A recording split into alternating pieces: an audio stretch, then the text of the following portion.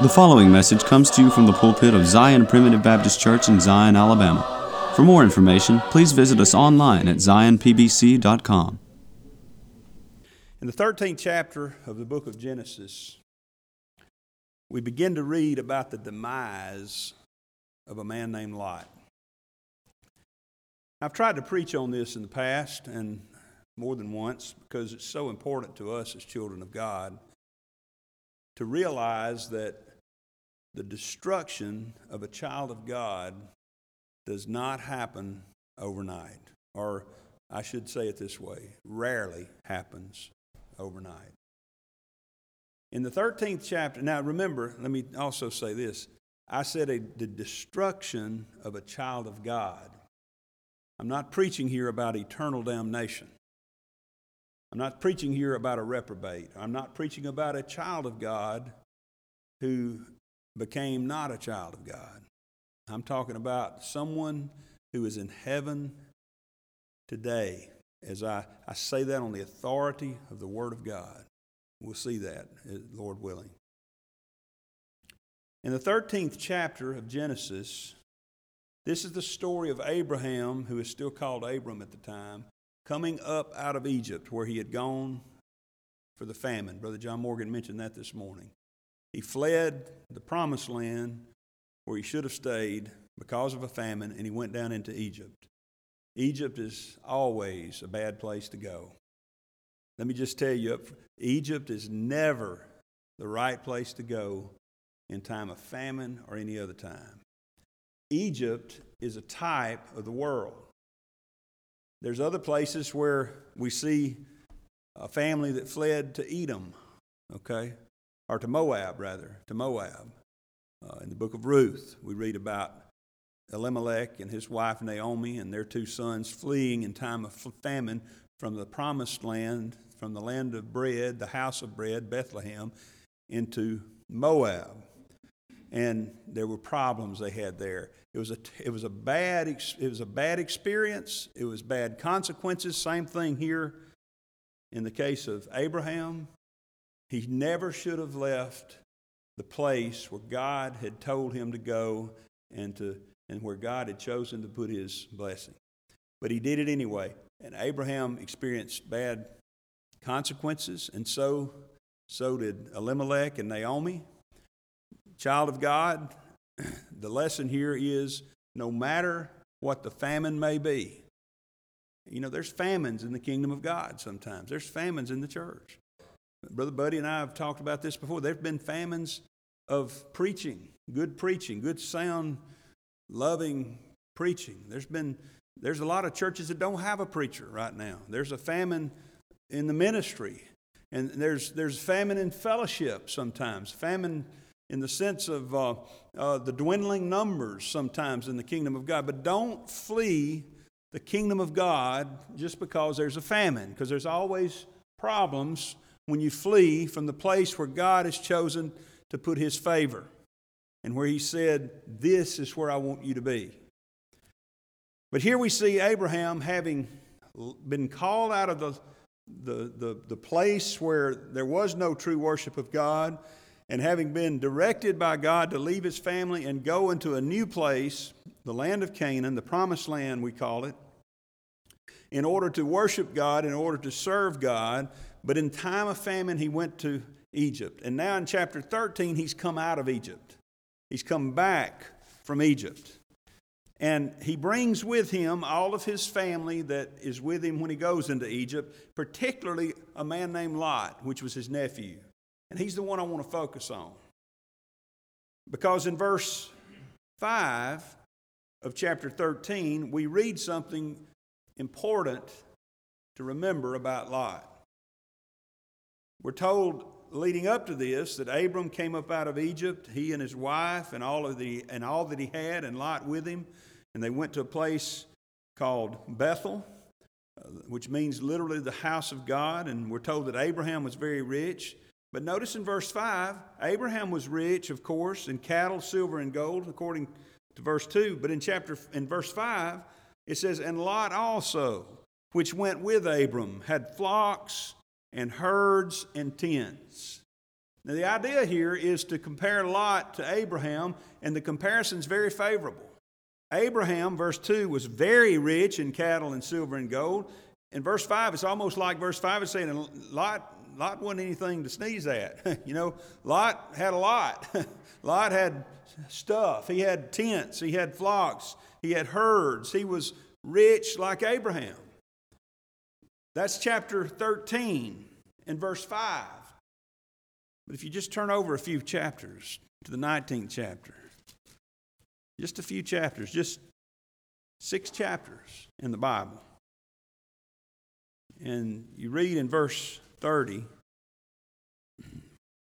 that at this point in Lot's life, it says, Lot went up out of Zoar and dwelt in the mountain, and his 2 daughters with him, for he feared to dwell in Zoar, and he dwelt in a cave, he and his 2 daughters. Lot, where are the flocks and the herds and the tents? How did you get from rich like Abraham to hiding in fear in a cave with only your 2 daughters? What happened to your family? What happened to your substance? What happened to you, Lot? Well, the story of Lot is a sad saga of faithlessness and walking by sight. We heard this morning, and I'm so glad that Brother John Morgan brought that message to us about how we cannot rely on our efforts. And even Abraham, who is called the father of the faithful, he is called the friend of God. Even Abraham had his faults. Even Abraham, many, many times, after having seen the goodness of God, he would still try to work it out on his own. Twice he goes down into the land, once in the land of Egypt, once into the land of Abimelech, and he lies about being married to Sarah because he's so afraid that somebody's going to kill him and take Sarah from him, and he's willing to sacrifice the honor of his own wife on the altar of self-preservation. And he is also bad to take matters into his own hands and try to help out God. We understand that Ishmael was the product of an illicit relationship that was encouraged by Sarah, his wife, because he didn't think God could get the job done on his own. Abraham was a man. Abraham was just like the rest of us. But the difference in Abraham and Lot is not that that one of them had a sin nature and the other didn't. They both had a sin nature. The difference in Abraham and Lot is that Abraham was willing primarily and mostly in his life to walk by faith, trusting in God, even when he could not see the outcome, even when he could not see what was going to happen out there. And we know how faithful he was by chapter 22 when we read about what he did there with his own son Isaac. God said, by this time Abraham has seen a lot too with God, hasn't he? He's seen the faithfulness of God. One of the problems with Lot is that he never saw the faithfulness of God. You know why? Because he was never faithful to God. There were several times that God appeared to Abraham. We don't read where God appeared to Lot at all. The only time he had an encounter with the supernatural was when he was about to lose everything he had, and then he was in great fear. Abraham was in fear when he met God, but God comforted him and God encouraged him and God fulfilled his promises to him that he made. Lot didn't make any promise. God didn't make any promises to Lot, did he? Now, wait a minute. I'm not talking about eternally. We're going to see, praise his name, that he is a faithful God even unto death and eternity when it comes to our eternal destination. But in this life, Abraham received several promises from God, had several encounters with God, whereas Lot didn't seem to have any encounters with God. But you know the difference? Abraham was trying to be faithful to God. I don't want to just hear about God from your experience. I want to experience the faithfulness of God. Now, He's always faithful. You understand what I'm saying? He's always faithful to us. He never will leave us, never forsake us. He's always there. But oftentimes, when we're not seeking Him, He was faithful to the prodigal son. But the prodigal son had no conception of what God was doing in his life, because his focus was upon the world. And that's the problem with Lot. Lot's focus was upon the world. So what's the problem? How did Lot get from flocks and herds and tents to hiding in fear in a cave? Well, it was a long, sad saga. And I'm sorry to say, his own Uncle Abraham had somewhat to do with it. Remember what I told you earlier, that chapter 12 tells us about how that Abraham, in verse 10, it says there was a famine in the land, and Abraham went down into Egypt to sojourn there, for the famine was grievous in the land. Abram, and sometimes I say Abram, sometimes I'll say Abraham. Don't pay any attention to that, because I just use them interchangeably. Right now he's called Abram. Eventually he'll be renamed Abraham, but he's still the same man. Abram went down to Egypt because there was a famine that was grievous in the land. And remember what Egypt represents. Egypt represents the world. Egypt, to my knowledge, I never find anywhere in the Word of God, Brother Buddy may correct me on this, or Brother Ronnie or Brother John Morgan, but I never find in the Word of God where Egypt is ever used in a positive way. Nowhere are we told to go to Egypt for help. We're always being told to get out of Egypt and get Egypt out of you. Because that's part of the problem with Lot here. Abraham went down into Egypt, and he took his young nephew with him, Lot, with his flocks and his herds and his tents and his family. But the problem with Lot is Abraham came back out of Egypt, but when Abram came out of Egypt with Lot, Egypt was still in Lot. And notice what it says happened. In verse 7 of chapter 13 of Genesis, there was a strife between the herdmen of Abram's cattle and the herdmen of Lot's cattle, and the Canaanite and Perizzite dwelled in the land. There were, I think that's important. You say, why do you put that in there? People are watching. People are watching. Notice this is the kingdom of God right now. The intact kingdom of God right now is Abram and Lot and all of the family there. And I want to tell you, beloved, as the kingdom of God, the visible aspect of the kingdom of God on earth, as the church of God here, people are watching us. People on the outside are looking in. People out there are listening to what we say and how we talk. People out there are watching how we deal with each other. It can be that they're not here necessarily on Sunday mornings or Sunday nights, but they see us out in the world. They see how we deal with others in the world. The Canaanite and the Perizzite were dwelling in the land. And I think the point that he's making there's nothing in here just to take up space. I think the point is there were others there that were watching what was going to happen here. Sort of a test, if you will. Well, Abraham passes the test. It says there was a strife here. I'm sure these were looking at on the outside, looking in and say, how are they going to handle this? Are they going to handle it like we would, go to war with each other? Mostly that's what would happen. We're going to fight it out. Isn't that what happens in the world today? Somebody challenges you in your climb up the ladder of success. What do? Well, the world says knock him off the ladder. Get into a fight with him. Show him who's boss. The Bible says something totally different. The Bible says, let him be the boss. Let him be the boss. Humble yourself before God. That's what Abraham did. Abram said unto Lot. Now remember, Abram is the elder. He's his uncle. He's the head of the family. He could have said, Lot, shut your mouth, sit down, and get your people under control because I'm in charge. But notice what Abram did. Abram said unto Lot, let there be no strife. That reminds me of one of the Beatitudes, blessed are the peacemakers. Let there be no strife, I pray thee, between me and thee, and between my herdmen and thy herdmen, for we be brethren. Boy, I could stop right here, Brother Putty, and preach a whole message on how we ought to deal with each other in church.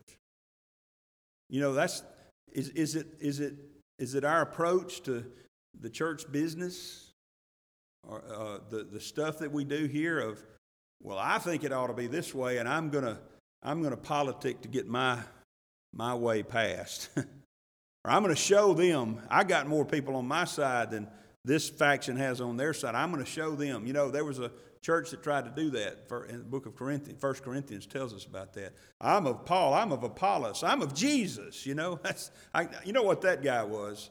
He was trying to trump everybody. You know, you got those folks. Well, I was baptized by Paul. Well, I was baptized by. I'm of Jesus.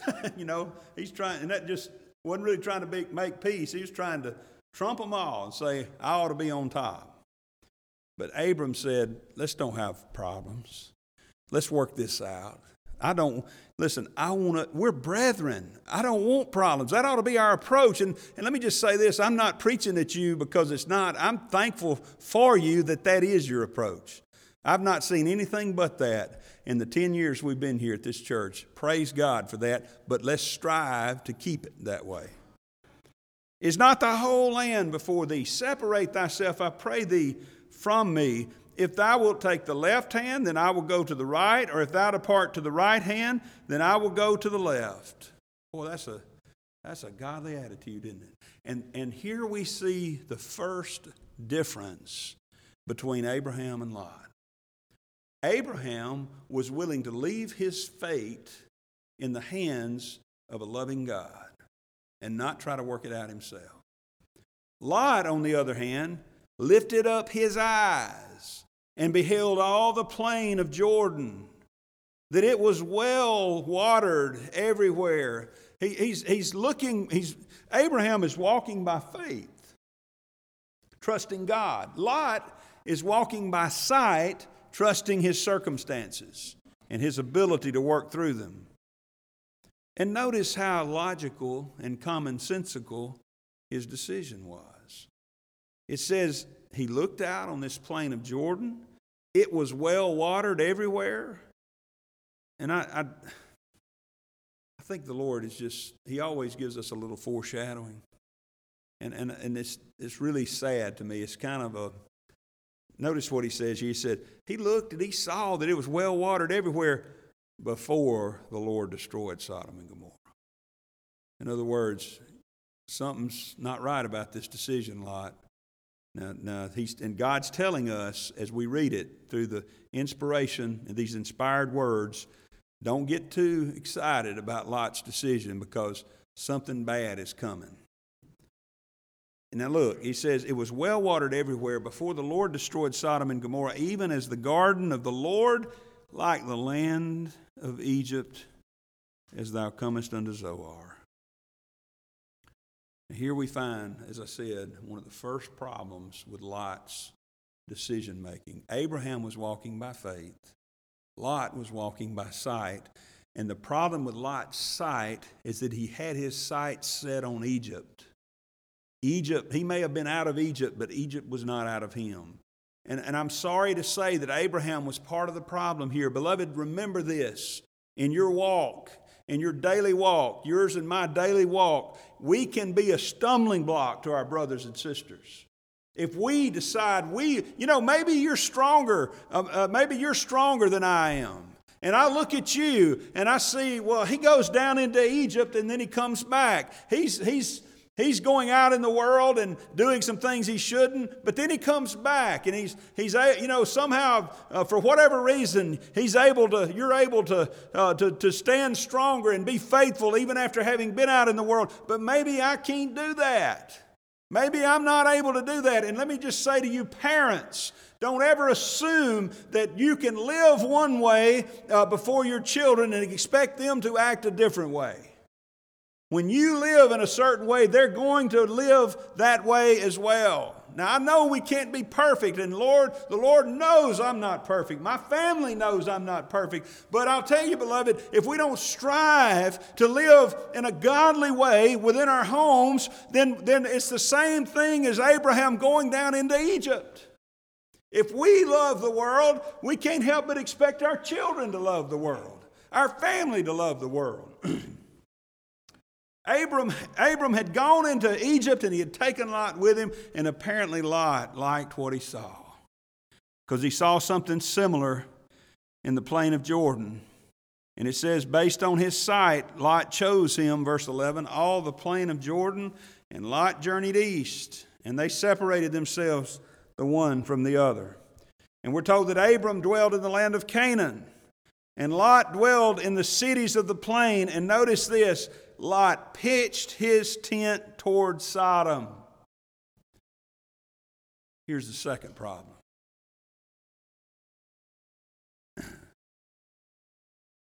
Egypt was in Lot's eyes, but Sodom was in Lot's neighborhood. Because of the Egypt in his eyes, because of the world in his vision, because of his desire for the things of the world, because of his desire to work it out himself, because of the circumstances that he saw, he made a fatal mistake that led to horrible consequences. He pitched his tent toward Sodom. Now notice at this point, he has some really good justifications for doing this. I mean, it looks like the thing to do. It looks like the best place. It's well watered. The circumstances seem to dictate, hey, why not go down there? Well, I know Sodom is over here in my neighborhood, but I'm not in Sodom. I'm not living in Sodom. I'm just pitching my tent towards Sodom. In other words, I still remember what my Uncle Abraham told me. I want to keep one foot in the kingdom of God, but I want to put my other foot over here as close as I can to the world.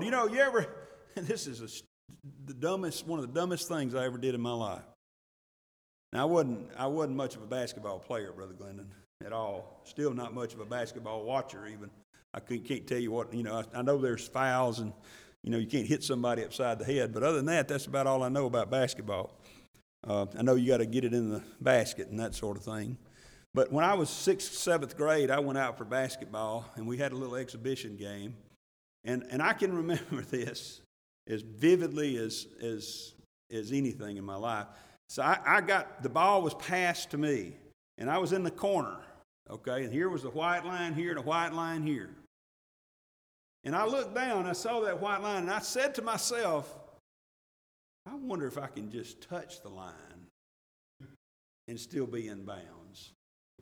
And, my smart self, I said, well, we'll just see. And I'm not going over the line. I just want to see if So I step and I touch the line. You know what happened. The whistle blows, the other team gets the ball. And the others on my team were looking at me like, are you an idiot? I guess I was. But you see, what I did there is I got too close to the line. I was fine where I was. I could have stayed. In fact, what I should have done is move the other direction. But no, I was going to get as close as I could and see if I could still stay clean, if you will. But instead, I was fouled. Well, that's what Lot's doing here. He said, I'm just going to pitch my tent towards Sodom. I'm not going to get in Sodom.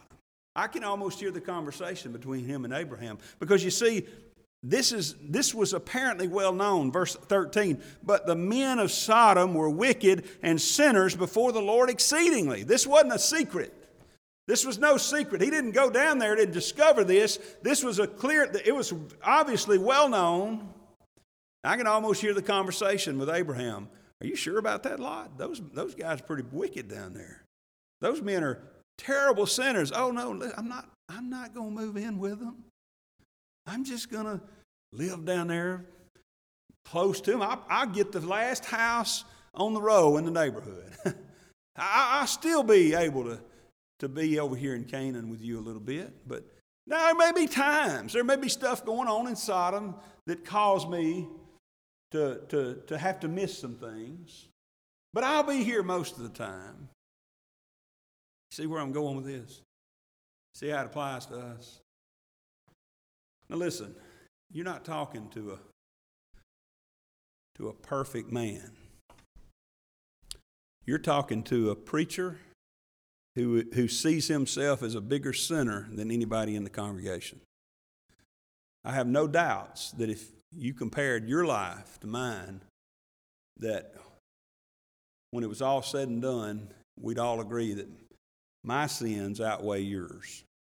Now, we know we're not supposed to be comparing ourselves among ourselves. That's not wise. But I'm just saying, for purposes of this message, I see myself as the greatest sinner here. I don't expect perfect conduct from you in the congregation. I don't even expect perfect attendance from the congregation. I understand. I'm not justified, I just understand. My expectations are not so high that I expect that everybody's going to be here every time the doors are open, all that. But let me just say this. I'm sure that Lot intended, let me back up and rephrase that. I'm sure that Lot never intended his proximity to Sodom to impact his fellowship with Abraham or his worship of God. Okay? So part of my duties as pastor is to preach to you the warning of the watchman on the wall. Simply this: don't get too close to Sodom. Okay? Don't get too close to Egypt. Don't pitch your tent towards Sodom. Don't get tied up with Sodom because you're going to have problems. You say, well, I just have to be here instead of church every once in a while. That may be the way it starts. I know I've given and given and given of my time and my material things to the church, but I just need a little me time. You know, my problem with that, I get it. You know, the problem with my me time is it usually turns into really bad time for me. You know, I'm not, there's been a few times when I've had to be away from home and, you know, maybe go to a conference or something and Sherry couldn't go, the kids couldn't go. And I go down there and I'm thinking, this won't be too bad. I'll get some rest and I'll get to spend time, you know, reading the Bible and doing all this. You know how much Bible reading I get done sometimes on those trips? Big fat zero. You know why? Because I get distracted by stuff that's going on. Me time is not all that good a time for me sometimes. You say, well, wait a minute, aren't you sounding the alarm, preacher? Aren't you being a little over the top? Let's keep reading about Lot. You see, he only pitched his tent toward Sodom. He didn't really go down into Sodom, right? Well, the Bible switches scenes and begins to talk about Abraham and God's encounters, Abraham's encounters with God. And then in chapter 14, we read about a big war that occurred. And we're not going to go into all the details except to just say that Sodom and Gomorrah were part of this war. And Lot was affected by this war. In fact, Lot was taken captive by the other side in this war and taken away, kidnapped with all of his goods and all of his family. And notice though, all I really want us to get out of this is verse 12 of chapter 14. It says, they took Lot, Abram's brother's son, who dwelt in Sodom, and his goods, and departed. You know what happens when you pitch your tent towards Sodom and you don't take steps to remove yourself? Before you know it, you're living in Sodom. Now, it may have been that he picked up and moved inside the city walls of Sodom. It may be that Sodom picked up its city walls and moved to where Lot was. You know, cities do that. I can remember, think about, I was preaching one time at an independent Baptist church up in Birmingham, up in Roebuck. And at that time, that church was in one of the worst sections of town, so bad that the preacher told me, we were spending the night with a preacher. There was a parsonage right next door to the church. They didn't live there all the time, but they'd come there on the weekends and stay. And the preacher said, if somebody knocks on the door, do not answer it, because this is a bad neighborhood. But in talking to one of the members the next day, they were telling me about how at one time that church was in a field. It wasn't surrounded by any houses, hardly anywhere nearby. It was a beautiful scenery out there, a beautiful place. Now it was right in the middle of one of the worst sections. You know what happened? They didn't pick the church up and move it to that section. That bad section came out and encompassed the church. When you pitch your tent towards Sodom, don't expect everything to stay the same. If you don't go to Sodom, Sodom will come to you. And that's what may have happened here. I don't know if he moved or if Sodom moved to him, but be that as it may, by the time of this war, I don't know how many months or years passed, but by the time of this war, he was dwelling in Sodom. The things of this world do not stay static, my friends. Sin is not something you can compartmentalize. Sin in your life is not something that you can compartmentalize. God He doesn't say, well, just, play around with sin, but not too much. He says we're to mortify our members that are in the flesh. You know what that means? You're trying to kill those fleshly lusts, those fleshly thoughts, those worldly desires. Mortify means to murder. That doesn't sound like you're supposed to get along with sin, does it? It doesn't sound like God saying, well, I know, boys will be boys. You got to sow your wild oats. It's okay. Just, come back to me one day. We hear that in the world a lot, don't we? Boys will be boys. They got to, God said, mortify your members. Don't you pitch your tent toward Sodom, because the next thing you know, you're going to be dwelling in Sodom. Now, let me take just a quick time out from the progress of our sermon and say this about, I don't want you to get the idea at any point during my sermon that I'm saying that what happened to Lot was inevitable. It was not inevitable. It was not God's will for Lot's life. It was not some fatalistic situation that Lot got into. You say, well, he made the decision to pitch his tent toward Sodom, didn't he? Yes, he did, and that was a bad decision. But Abraham went down into Egypt during a famine. And that was a horrible decision. But you know what Abraham did? He came back out. At any point in all this sermon, in this narrative of Lot's life, I want to say to you that Lot, as a child of God, had the choice of whether to stay where he was or to get him out of there. He's dwelling in Sodom. Well, let's before we go there, let me look with me to one more place, the 19th chapter of Genesis.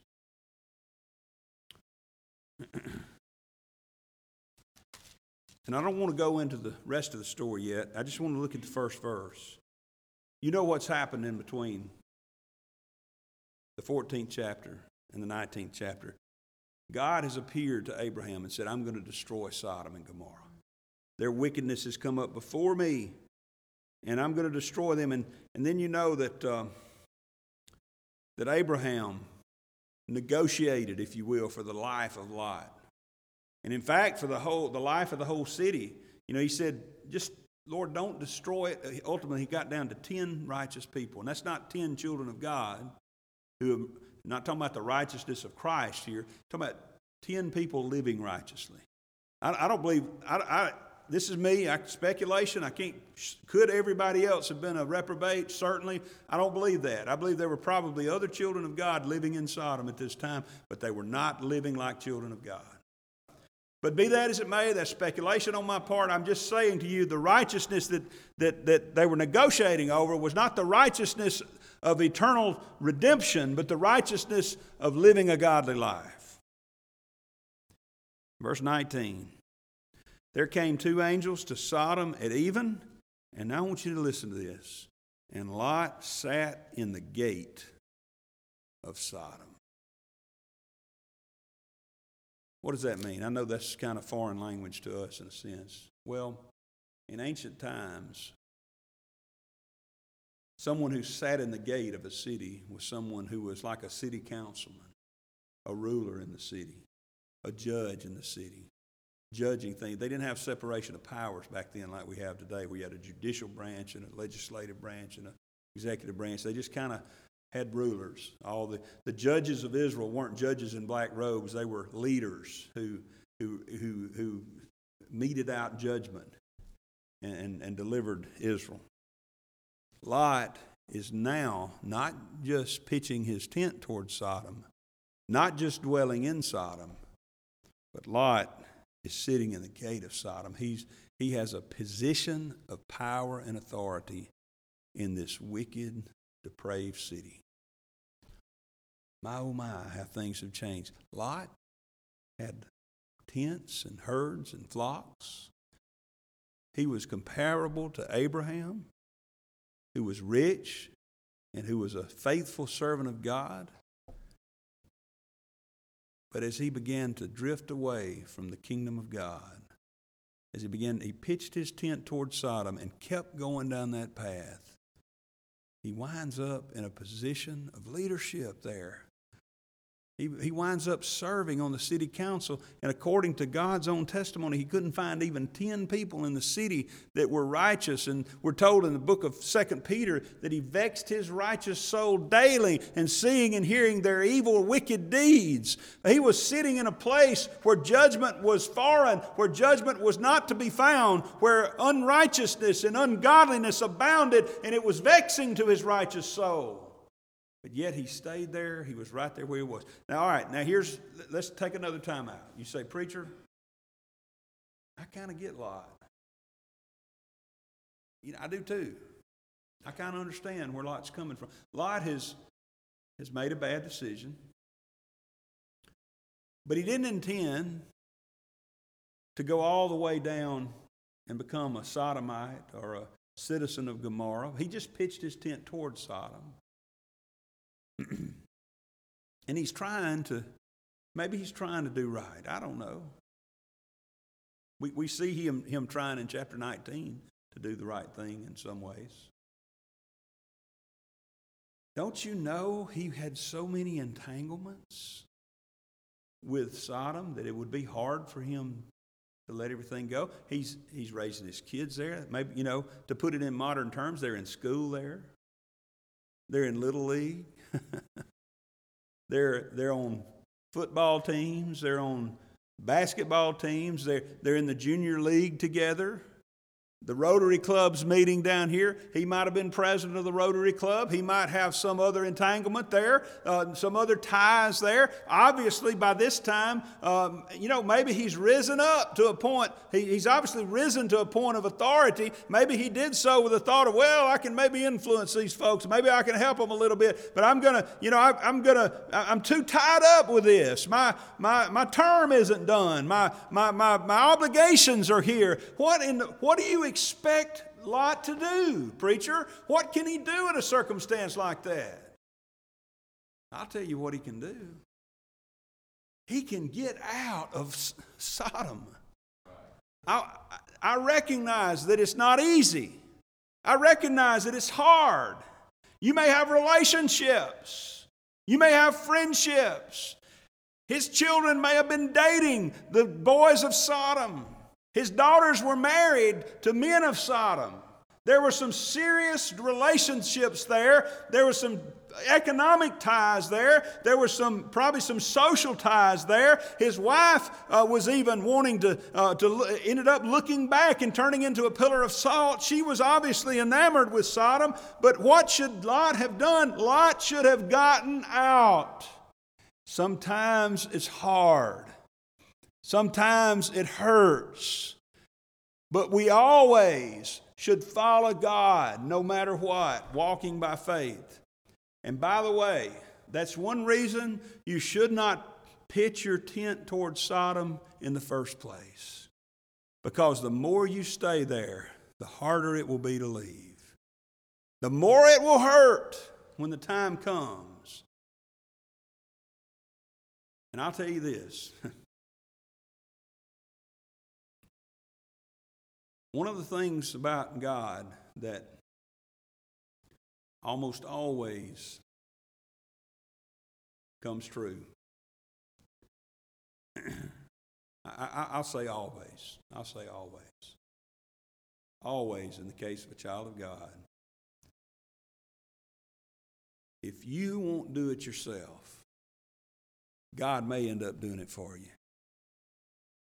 If you don't break those ties yourself, God almost always breaks them for you. And when God does it, He does it in a very final and often devastating way. Now, I realize Sodom is the great hyperbole of God bringing one of His children out of a situation, a sinful situation they'd gotten themselves in. But just trust me, the Lord is, if you're living for the world, the Lord is going to be after you. I heard Sonny Piles say one time, he said, you can either live for God and the devil will be after you, or you can live for the devil and God will be after you. There's no neutral position, okay? And I'd rather be living for God because I don't want him after me. I'd rather have the devil after me than God. Notice what happens. You know the rest of the story. He goes, the angels have come down there now in chapter 19. Lot rose up to meet him, bowed down before him. I have such pity for Lot right here. Lot has gotten himself into a situation that he just doesn't even hardly know how to get out of. I would suspect that that the way he's reacting reminds me of someone today who maybe has long neglected the worship of God, long neglected the Word of God, and suddenly God shows up on his doorstep. I could see him going in there trying to dust the Bible off. Say, "Ooh, we better get the dust off this Bible," and look like. I had a case one time where we were trying to strike a deal with a drug dealer to turn on some others and give us some information and testify and maybe even work for us. We met him in Tuscaloosa because we didn't want him to meet at Pickens County because we didn't want anybody to take a chance on anybody seeing us meeting with him. So his lawyer and he were going to meet with me and my chief assistant DA, and he didn't know me. The guy didn't know me. So I guess I think the lawyer was already upstairs at the Tuscaloosa County Courthouse, and I got on the elevator. I knew him. I got on the elevator with the guy, and he was holding a Bible that had the wrapping on it. Now, we got off the elevator, and I went a different way, and he went another way, and he showed up with his lawyer and sat down with the wrapping paper off the Bible. But he had it right there in front of him. He'd heard I was a preacher, and he thought that might help, I guess. And I never could figure out if he recognized me from the elevator or not, but I think he did. Let's just say that didn't impress me much, as the song goes. That don't impress me much. Now, not that I'm in any way comparable to the Lord, but I just say that think about where you and I might be if the Lord showed up today at our house. And maybe, there's been times in my life where I've neglected the study of the Word. I've neglected to do what I should I would have been embarrassed for God to show up. I believe that's Lot here. He was embarrassed almost for these people to show up. He's saying to them, immediately he says, come on inside. Let's get inside. Why was he so insistent on them getting inside? Because he knew what went on outside. He put up with it every night. He probably had become hardened to it. He knew what was happening out there. He knew what was happening around him. He had gotten desensitized to it. But when God showed up, when the angels of God showed up, it reminded him that sin is indeed exceeding sinful.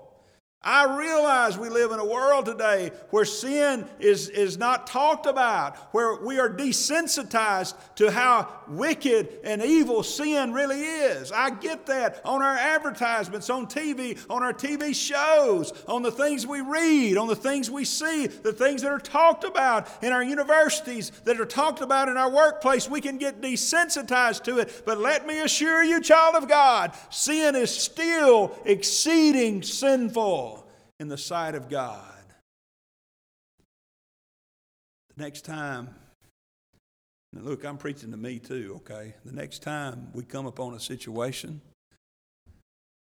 where the routine things that are happening around us are sinful, ungodly things, ungodly people talking about ungodly things, godly people, God's people talking about ungodly things, using ungodly language, ask ourselves this question: what if God was in this group, in this conversation? What if God were sitting beside me on the couch? You see, Lot knew what was happening. And it says, before they even lay down, the men of Sodom came around this house. You know, the problem in Sodom, by the way, we know that much of the problem in Sodom was homosexuality and rampant fornication, both homosexual and otherwise. But the problem in Sodom wasn't that there were a few people down there, or even many people down there of that persuasion. The problem in Sodom was that it was just the public practice. It was the policy. Nobody, they weren't prosecuting it apparently. He was a man who sat in the gate. Nobody cared that these groups of men came apparently roaming out through the city. It says both old and young. And this, I'm sure this wasn't the first time this had happened. A stranger had come in and they had taken them out and abused them. Taken them out and abused them on the streets. That's what they wanted to do with these angels. You know the rest of the story. Ultimately, the Lord being faithful, and verse 16 says, the Lord being merciful unto him, they brought Lot forth and they set him in the city out there of Zoar, I believe it was, and spared Lot and his 2 daughters. His wife was with him initially. She looked back and turned to a pillar of salt. So how'd we get here? How'd we get here as we bring this to a close? Well, it started out with the wrong vision. A vision of Egypt instead of a vision of Canaan. Beloved, I know the world is ever before your face. Every time you turn on the TV, every song you listen to, there's songs out there. I heard one the other day. I listened to it just because I couldn't believe that the lyrics really were what they were. It was horrible. And it was one of the most popular songs out there today. Don't listen to that kind of music. Don't listen to those things that are ungodly. Don't fill your mind with ungodliness. With a click of a mouse button, or even better yet, with just tapping on an app on the screen here of this phone, I can pull up any and all kinds of horrible videos and pictures and that sort of thing. Don't do that. Do not have Egypt in your vision.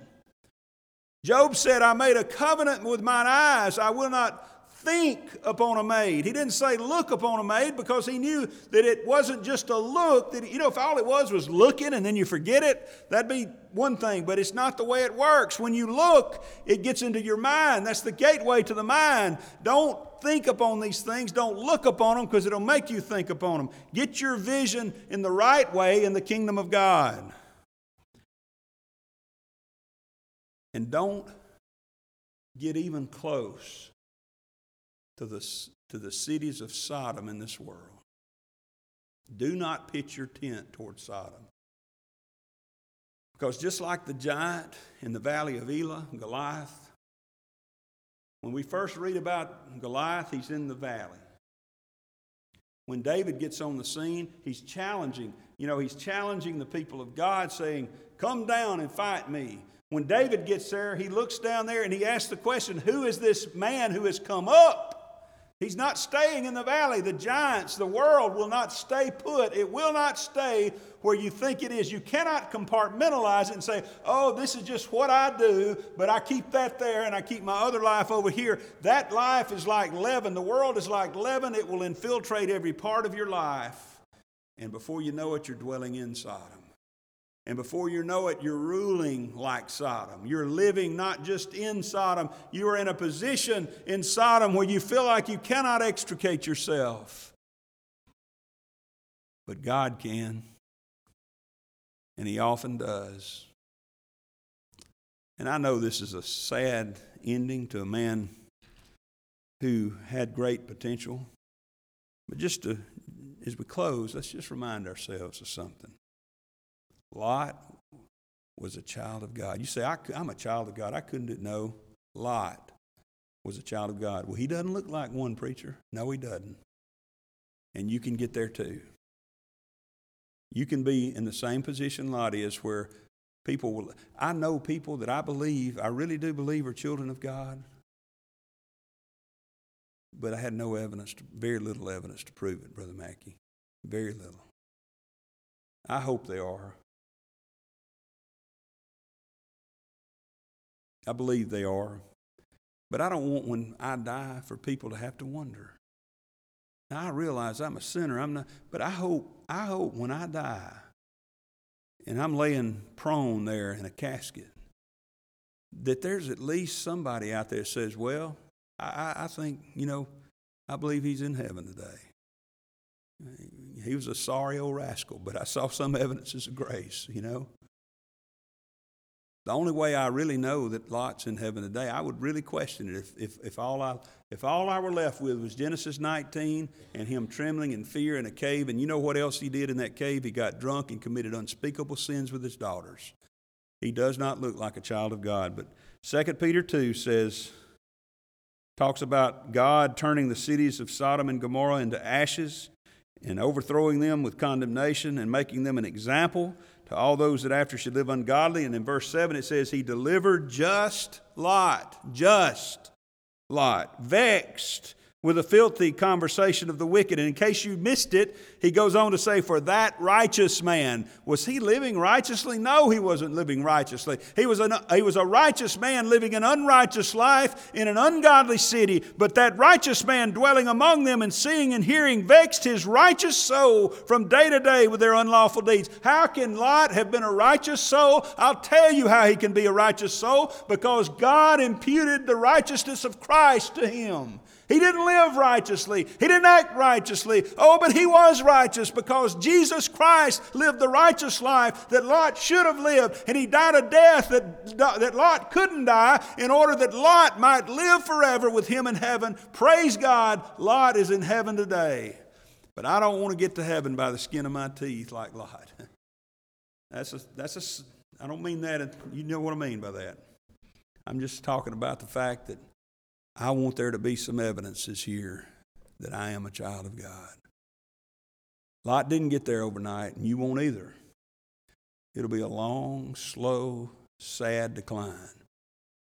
But remember this. At any point in this process, Lot could have turned around. At any point in this process, before the destruction of Sodom, Lot could have said, honey, this isn't right. This isn't the place we need to be raising our children. This isn't the way we need to be raising our children. We need to go back to Bethel. Abraham went back to Bethel so many times in his life, back to the house of God, to the place where he communed with God. Lot could have done the same. And beloved, I want you to know, if you feel yourself to have pitched your tent toward Sodom, if you feel yourself to be in Sodom tonight, you can go back to Bethel. You can go back to the place where you know God is. And let me just say that right here in this place, that's the place you need to be. Say, preacher, I've had trouble. I've had struggles being here. I've had struggles. I've got obligations in the world. Sever those ties. Get back in church. Sever those relationships that are pulling you away from church, pulling you away from the truths of God's Word. Sever those relationships and come back to Bethel, back to the house of God. I promise you, you will never regret it. May the Lord add His blessings to His Word. We thank you for listening to today's message. For more information, please visit us online at zionpbc.com.